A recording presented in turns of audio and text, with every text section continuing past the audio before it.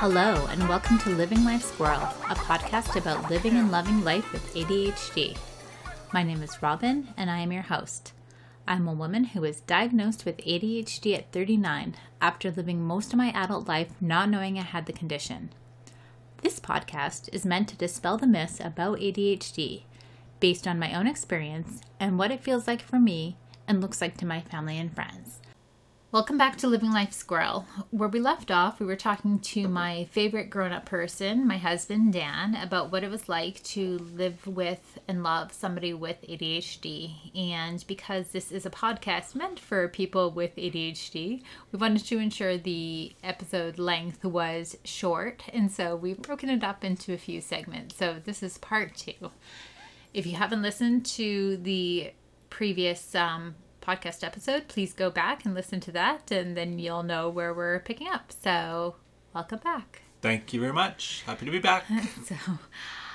So I told you about my diagnosis via text. I was feeling a little bit weird about it. I had always prided myself on being smart, and one of the common things I had constantly heard was, "You're too smart to have ADHD," when I considered whether I had the condition. And so I felt it was easier to tell you about the diagnosis via text. What did you think about that when I told you? Well, it's probably going to sound pretty terrible, but I don't remember the text conversation when you told me. And obviously it was hard for you to do because you chose to text me rather than to have a verbal conversation about it. And I obviously apologize for not remembering. I do know that I obviously had limited knowledge about what ADHD is or what the diagnosis meant. I obviously knew it wasn't a terminal illness, so I didn't have that on my mind. It was probably an embarrassing level of knowledge that I did have. I think I knew about the hyperactivity side more than anything. But I think the main point I want to stress is I knew it wasn't life-threatening, and I also knew that it wasn't something that just started like when we found out you had celiac disease. More than anything, probably it was maybe a recognition or acknowledgement that now we had a label for a piece of you. But it didn't change anything from my perspective. I still love you unconditionally, and I knew that we would ultimately figure it out. I know it obviously changed a lot of things for you, but I didn't even think twice about it. I knew I had to start educating myself so that I could, continue to support you and be a good husband. But yeah, I don't remember specifically the text conversation. I hope I don't get any hate mail from your listeners for that response and for my not remembering the text. But yeah, it was something that I knew that we would just deal with. I'm so glad that you had that reaction, because it was hard for me to admit that I had this deficit. Like, it's right in the name, attention deficit hyperactivity disorder, and it felt like it was something that was wrong with me. And even though I was doing my master's on it at the time, it still felt like, I had some challenge that I couldn't, I don't want to say overcome, but that I had a challenge. I had something wrong with me, and I've since learned that that's not right. And that's mostly why I'm doing this podcast, is to point out all the strengths of ADHD. So I'm glad that you didn't think anything of that diagnosis. You use the word deficit, and I've never looked at it as a deficit. I think in the previous episode we were talking about when we first met and whatnot, and I think that there was definitely some key markers as to what attracted me to you that were ADHD markers. So I definitely didn't see it, nor do I now see it as a deficit of any means. They should probably change the name. They should change the name. I think there's a campaign on TikTok to change the name. So once you learned more about ADHD, were there any aha moments in retrospect? Yeah, that's probably a hard yes. Yeah, I think a lot of pieces to our puzzle fell into place after the diagnosis. I look back on some of the frustration points as to when you would empty the dishwasher when the dishes hadn't been washed yet, or you'd be leaving the laundry in the washer or dryer or basket or laundry basket for a little while after it was done, or leaving the vacuum in the middle of the floor. Obviously, I don't want to get carried away on those types of stories, but lots of aha moments once I started to become more educated on ADHD and sort of how that was impacting or affecting you in the way you thought and how you did things. But I think it's also important that it wasn't all negatives by any means. There was lots of positives about it too. I've talked about when we met and how some of those pieces originally attracted me to you. But I would also say that your drive and determination, which again we've talked about a bit, but there's times when you'd be processing a situation so quickly, and I was still sitting there thinking about how I could approach it through a set of logical steps, and you're already at the outcome. I'm still putting the pieces together. So there's lots of positives about it too. Definitely helps me understand your actions and thought processes more, knowing about the ADHD. It's helped me put myself in your shoes, and it helps me relate to you and see the world through your eyes, which is important for my logic brain to understand things, is my ability to put myself in other people's shoes or see things from their perspective. So being educated on ADHD and again, just being able to put myself in your position is huge. So I had the benefit of having academic research papers to learn more about ADHD. But what resources helped you understand me better? And then it wasn't a matter of trying harder, but of trying differently. And what does this mean? Well, I think with all things, my resources, I started with Google. Google. Yes. You aren't supposed to do that for health things, but obviously that's where I started. I remember, I think it was very early on, if not the day, that you would have told me. But I remember going to the Wikipedia page and printing it off. I think I still have that. You do. It's in your drawer. Yeah, I think I still have that in my desk. So yeah, I started with Google. I got a base level of knowledge so that I could have an informed conversation with you about it.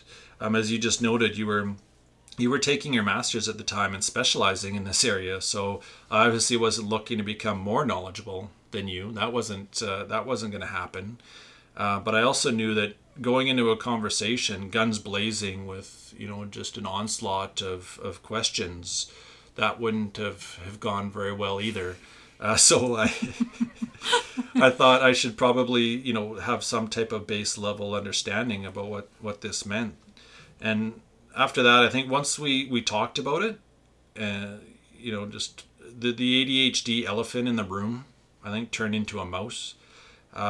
We were able to work together on what it meant for you, obviously paramount, but also for the kids, for us.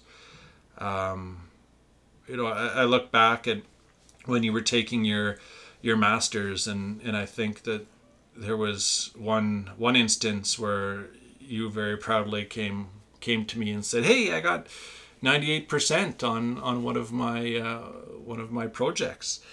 And I think my immediate response, thinking I was being funny, was, "Well, yeah, but what about the other 2%?" But I can see how that could have been interpreted as me saying, try harder. So, back to your question, I think that's an example of of me looking to you and saying try harder, even though I was joking, obviously. But it's, just I think it makes the point that I know now that I could ask you to try harder, and that's probably going to be as helpful as me telling you to read instructions before you either put together furniture or operate appliances. It's just not gonna happen. It's not gonna help you. That's why there's YouTube videos. Yes.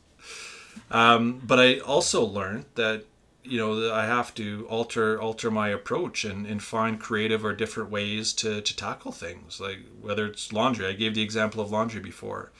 Instead of just maybe being frustrated that it's just sitting in the laundry room, I just move the basket to the foot of the bed, or I throw it in the middle of the hallway at the top of the stairs outside the laundry room. Most of the time I see it. Yeah.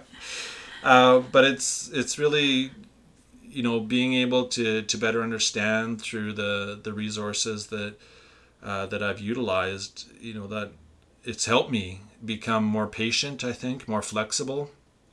And at the end of the day, you obviously don't do things out of malice or you don't do them intentionally. It's just your ADHD friend coming out to play. We both obviously recognize we've got better things to do than sit around all day thinking up ways to drive each other crazy. So you weren't doing that, obviously. So yeah, it started with Google, became much more informed that way. I think I've most recently graduated up to Reddit, and definitely recommend to your listeners to give the ADHD subreddit a follow. I find it very informative to learn about how others are dealing with experiences with ADHD. It's learning from others is priceless. Learning from others is exactly why I wanted to start this podcast, so we could help others understand what ADHD actually looks like, and that it's not always, little boys especially being hyperactive and impulsive and, loud and that sort of thing. But I am pretty impulsive, and you're more logical, and you like to have plans. So how do you think our dynamic has been beneficial for our relationship? Honestly, I think it's probably made all the difference. I like to say to the girls probably more often than they would like to hear that teamwork makes the dream work, and I think that comes into play here for this quite a bit too. As I've talked about before. When we're firing on all cylinders and in our groove, there isn't much that can stop us or much that we can't do. I also think the yin and the yang of your impulsiveness and my logical approach are very complementary and have served us very well over the years. I agree. I think if we were both impulsive, we'd probably crash and burn pretty quick. There'd be lots of chaos and lots of disaster. But also on the other side of the coin, if we were both logical, we probably wouldn't accomplish anything. We'd spend all our time planning and great plans. Yeah, great plans, but follow through on very few of them. We've got the right amount of impulsiveness and the right amount of logic, and I think it equates to the perfect amount of awesomeness. I think I'd also note that, in any marriage, balance and complementary values and traits are pretty common. And I guess not just marriages, but any successful relationship for that matter. I'd probably give the example of your recently penned bucket list.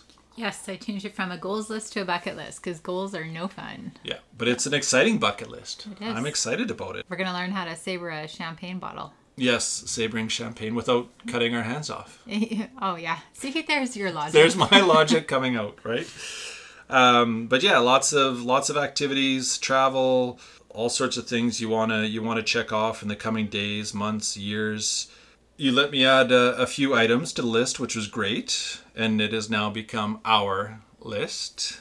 And I know that you're going to make sure that we do everything on the list. And I am going to make sure that we plan appropriately to do everything on the list. Having valid passports. Not going to the airport with an expired driver's license. Okay. Yeah. All those things. We'll plan appropriately, but we're also going to do it all. And that's going to be phenomenal, and we're going to do it together. And I think if the list existed and we were both impulsive about it, we'd dive right in and go after the list with reckless abandon, unstoppable enthusiasm. It'd be fun until something went wrong. Bad happened. Yeah. Right? But at the same time, as I said, if we were both logical, we'd analyze the list to death and maybe check off a handful of items at best. Yeah. But, it wouldn't be very fun. They'd all be planned out, but we wouldn't do many of them. But that's our approach even when we go to the airport with the kids right now. Like, my job is to keep the kids entertained, to have food and snacks and everything else for them. Your job is to go to the ticket counter and have our passports and everything else in place. Like, we have a very much divide and conquer approach to even doing those sort of things. So teamwork makes the dream work. As I just talked about, if we were both impulsive, it wouldn't go well. If we were both logical, it wouldn't go well. But by approaching the list together, your impulsiveness, we're going to get it done. My logical side, or it's going to make sure that it's done responsibly. Keep our limbs intact. Yeah. So, just going back to the question, your impulsiveness is critical to the success of our relationship. If not for you, I probably wouldn't do much of anything. Even though I'd probably want to do everything. I wouldn't do anything. So you definitely drive me, and that was one of the first things that I think I said I noticed in you, is that you would bring that out in me, and you've definitely been successful in doing so. So thank you very much for that. And I would just reiterate that the best part about all of this is that we get to do it together. With limbs intact. With limbs intact. Maybe. We haven't tried savoring champagne bottles yet. So. I mentioned we have a very much divide and conquer approach to tasks. But I join you on the boring tasks like doing taxes or grocery shopping just to keep you company.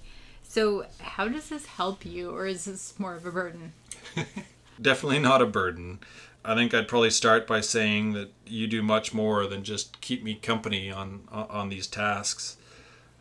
Having you participate in what some may refer to as mundane tasks, I think not only makes them more fun to do, but also makes sure that we're completing them successfully. And by successfully, I mean that the outcome is one that meets both of our expectations, not just my expectations or your expectations, but both of us.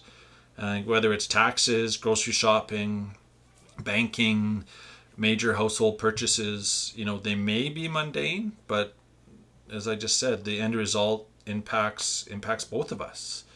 And we definitely do make a conscious effort to do as many tasks as we can together.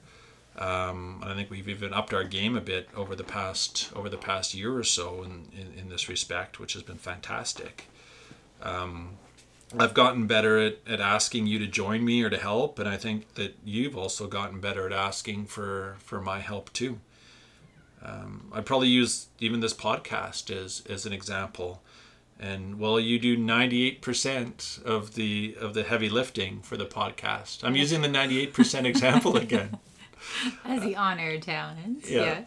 Yes. You do 98% of the podcast. I like to think that the 2% I help out with is pretty critical, and I definitely really enjoy being involved and helping any way I can, especially in something that you're so passionate about. And I know on the grocery shopping side, when I would go by myself, I would rely on the shared grocery list that you and the girls and I share through an app, and I rarely would deviate from the list. You know my thought process, right? If it isn't on the list, we don't need it. We definitely don't need it. If we need it, it's on the list. Put it on the list. Yeah. Right? And when I would go get groceries, again, when I would go by myself, you'd end up going shopping separately because you wanted something that wasn't on the list. And I think you're a bit of a more impulsive grocery shopper. I didn't know I wanted it until I saw it, so it wasn't on the list. Exactly. You knew there's stuff you wanted, so you went to the store and then you just bought the stuff that you wanted. It was impulsive. And I think that was a bit of a frustration point for me, wondering why I even get groceries when you would go get your own anyway. I think I was, in my mind, trying to do an act of service and failing at it because it was, while I did it, you would just go anyway. But once we started taking on the task together, we had our list guiding us, and you would sprinkle in some impulsive purchases that weren't on the list, and I think it works perfectly. Less frustrating for sure, and far more enjoyable to have you with me. And I think every successful marriage needs to have tasks or projects that the couple works on together. It's fun, it keeps the couple connected, and I think it also promotes positive communication. As I've talked about previously, the communications tools in the marriage toolbox are pretty critical. This next question is a hard question for me, but do you wish you would have known sooner about my having ADHD? A good question. I'm not certain I would have wanted to know sooner. I don't know if it would have made much of a difference for our relationship, to be honest. We had lots of great years before knowing, and I think obviously we're having lots of great years after knowing.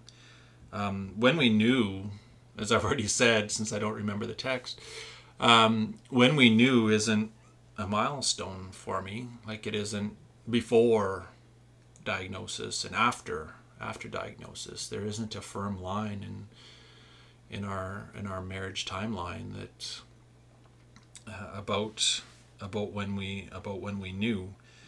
I think had I known sooner, I could have obviously learnt about ADHD sooner, and I could have probably been a better husband with that understanding. I think I talked before about, since knowing, I've become more patient and a bit more understanding. So obviously that would have likely helped earlier on. But I think regardless of when we found out, we would have navigated the waters as we've needed to, as we have with many things in our lives. There's surprises in any relationship. There's hard left turns, hard right turns. But as husband and wife, our goal is to work together and keep it between the lines. If we still didn't know right now, I'd like to think that we would still be in a good place, working together to make sure we were the best team we could be to support our amazing girls, challenge each other, meet each other's needs, do everything we need to do. So not a definitive answer by any means, but I think again there's things in every relationship, and you just take them as they come and you figure it out. And I think that's what we did, and that's what we'd be doing. So I'm really glad that you said that you wouldn't necessarily have wanted to know sooner, but I know there are things that are frustrating. So what are the most frustrating traits about my ADHD? Oh boy, this one's going to get me in trouble. I just know it.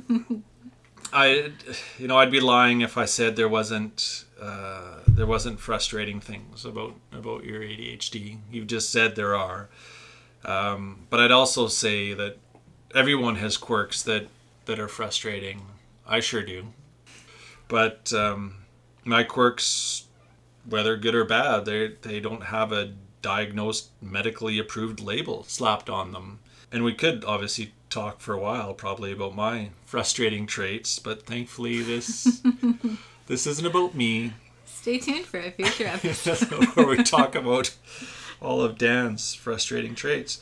That's going to be lots of parts. One of the most frustrating parts about your ADHD is there's no specific answer to the why when trying to figure out the reason you do some things with focus but not others. But I also know through the learning that I've done that the ADHD brain doesn't operate on a spectrum of what is important as much as it operates on a spectrum of what is most interesting. I know that if something doesn't pique your interest or spark your curiosity or provide the right amount of challenge or isn't shiny and new or it isn't a crisis or something that you're passionate about, there's a pretty good chance your focus won't be there. And I think that's frustrating and scary as a spouse, because I think as a spouse you want to be all those things. If there's times when the focus isn't there, then it's like, whoa, am I not shiny and new anymore? Am I not challenging? Neither of us are shiny anymore. And I think I may get frustrated about the laundry or the dishes. I do my best to try to remember that blaming or shaming isn't going to help you or the situation, and that ultimately I need to focus on taking a different approach, recognizing what I know about your ADHD brain and how you operate. So doing things like rewording statements, instead of saying you stack the dishes in the dishwasher in a way they won't come clean, I think I've tried to at least say things differently, and that, hey, we should probably run these few dishes through the dishwasher again. It looks like the dishwasher didn't do its job. The why is probably the most frustrating and the hardest to wrap my head around. I think beyond that, listening, which I would start by saying you've gotten so much better at talking, explaining, and listening. And it's made all the difference. But I know there's been times when I'd be talking to you about something that was important to me, or something that I thought was important for us or the girls, and you would easily get distracted. You'd pick up your phone or move on to do something else, or even change the subject to something else before I would fully expressed what I wanted to say. That's a tough one too. But as I said, you've gotten so much better at recognizing it and limiting the distractions around you when we are talking. It's been extremely helpful. So thank you for that. And thank you. That wasn't as scary as I thought. And at the risk of, changing the subject, I think, as this podcast is meant for those who have ADHD and who prefer shorter podcast episodes, we'll end this podcast now and begin again where you tell me your favorite traits about my ADHD. So, that's the fun part. Thank you, Dan. Stay tuned for the next episode of Living Life Squirrel. Until next time, this is Robin, and this is Living Life Squirrel, a podcast about how ADHD is more than a list of symptoms. If you have an idea, question, or comment, please write to me at livinglifesquirrel@gmail.com. Thanks for listening.